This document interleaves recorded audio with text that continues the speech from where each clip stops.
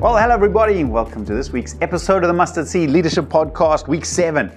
Doing a series called The Biggest Kingdom Leadership Requirement. Comes from Acts chapter 6, verses 3 and 4, where they were in the early church. They needed more leaders. They were looking for leaders. And so it says, brothers and sisters, choose 7 men from among you who are known. I love that. Known means they have a reputation to be full of the Holy Spirit and wisdom. We will turn this responsibility over to them and we'll give our attention to prayer and the ministry of the word. We need more people in the church full of the Holy Spirit and wisdom. Wisdom is the application of the fullness of the Holy Spirit into our daily decisions. We need more people to give more responsibility away so that the church, the body of Christ, can grow. And that's why I'm talking to you about this today. Are you, as a leader, willing to commit yourself to say, Lord, I want to live a life more full of the Holy Spirit? Jesus has given us the Holy Spirit, but now we are as full of the Holy Spirit as we want to be. We can adjust our lifestyle. We can go after God. We can hunger and thirst. We're as full of the Spirit as we want to be.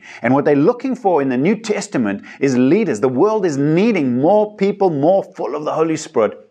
And that's what this journey is all about. So over the last couple of weeks, we've been looking at very practical habits, lifestyle adjustments, living our lives on a daily or weekly basis to have the kind of habits that fill us with the Holy Spirit. Habits like worship, worshiping regularly, privately, wherever you might be, learning to sing to the Lord and refresh and fill yourself in the Spirit, meditating on God's word, going deeper, drawing the life and power of His word, prayer, time on your knees, asking for a greater fullness and refreshing, fellowship, Jesus-focused friendships, intentionally spending time with godly brothers or sisters who can fill you up. You come away refreshed and inspired. And last week we looked at the habit of breaking bread, learning to draw from the body and blood of Jesus as part of our lifestyle.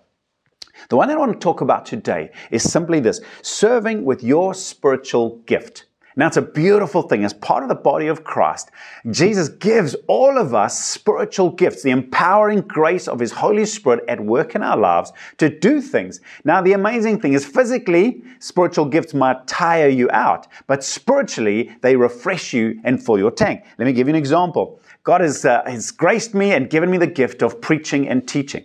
Now, we do 3 services on a Sunday, so let me be honest with you. Physically, I'm exhausted. Come Monday, I'm physically tired, but spiritually comes alive. Every time I get up to preach, I might be down, I might be whatever, but as I'm preaching, I'm sensing the life and power of God filling me up. And that's what happens when we use our spiritual gifts. Physically, it might take strain, but spiritually, it's as if the tank is being filled as we are allowing ourselves to be poured out.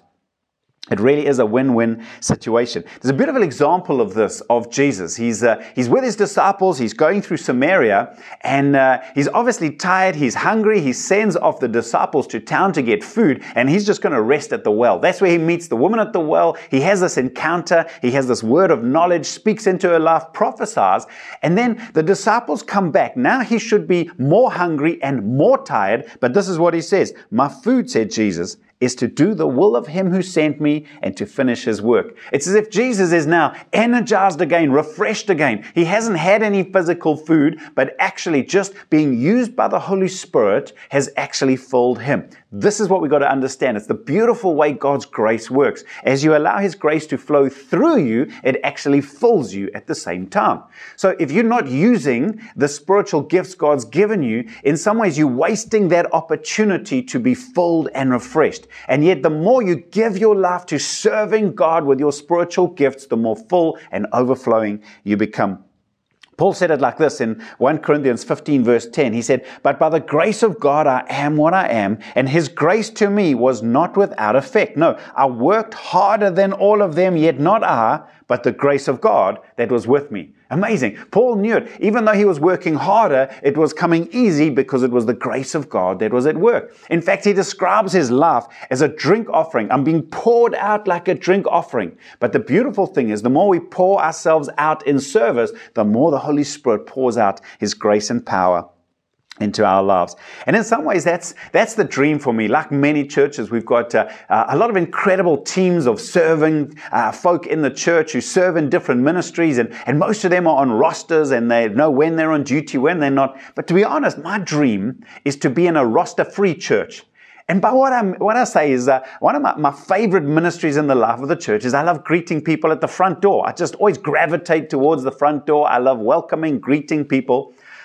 My dream is that people's name, they wouldn't serve when their name is on a roster, but you serve because, well, that's how you worship God. That's how you love God. That's what fills you. I couldn't imagine coming to church and not serving in some way. And in exactly the same way, I think God has wired us. He's put gifts, grace gifts inside of us. We don't serve because our names are on a list or a roster. We serve because that's the grace inside of me. And the more I use it and give it away, the more God refreshes and strengthens me. So here's a couple of practical things. You need to discover your spiritual gifts. Can you confidently say, these are my spiritual gifts? For me, teaching, encouraging, leadership. These are the spiritual gifts God's given me. I can't boast about them because they are a gift from God, but with clarity comes confidence. So if you can't with confidence say, these are my spiritual gifts, then I'm going to guess you're not actually using those spiritual gifts very well. So clarity brings confidence. If you don't know what they are, ask a friend, ask the Holy Spirit to reveal them to you. Go online and do one of those spiritual gift assessments. Find those spiritual gifts because clarity brings confidence. Next, join a serving team at your church that can use your gifts. Don't let them be wasted. Don't let them be those talents that are hidden in the ground. Sign up, become part of one of the teams in the life of the church where your gifts are regularly being used. You'll find you come back from a Sunday church service more full, even though you've worked hard. Maybe you had to get there early, but you come away and your tank is even fuller than when you just went to receive. Thirdly, find a way of using your spiritual gifts in your daily job. They're not just designed for church services. They're designed to be used in the world, in the factory, in your school, wherever you might be working. Find a way of using those spiritual gifts to the glory of God. And then don't let your flesh lie to you. It might take energy. You think, I haven't got the energy to serve. Don't let your flesh lie to you.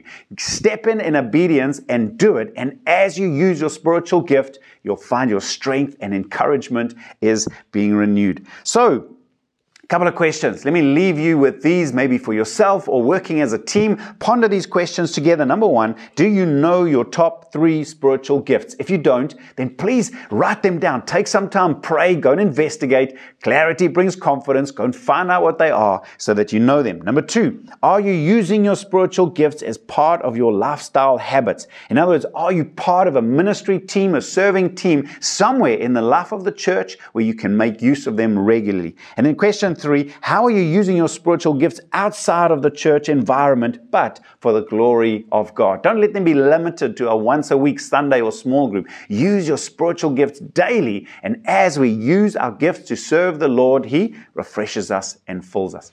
So I hope that makes sense. I hope it becomes a part of your lifestyle. And one more we're going to look at next week. But until then, may the Lord bless you and bye for now.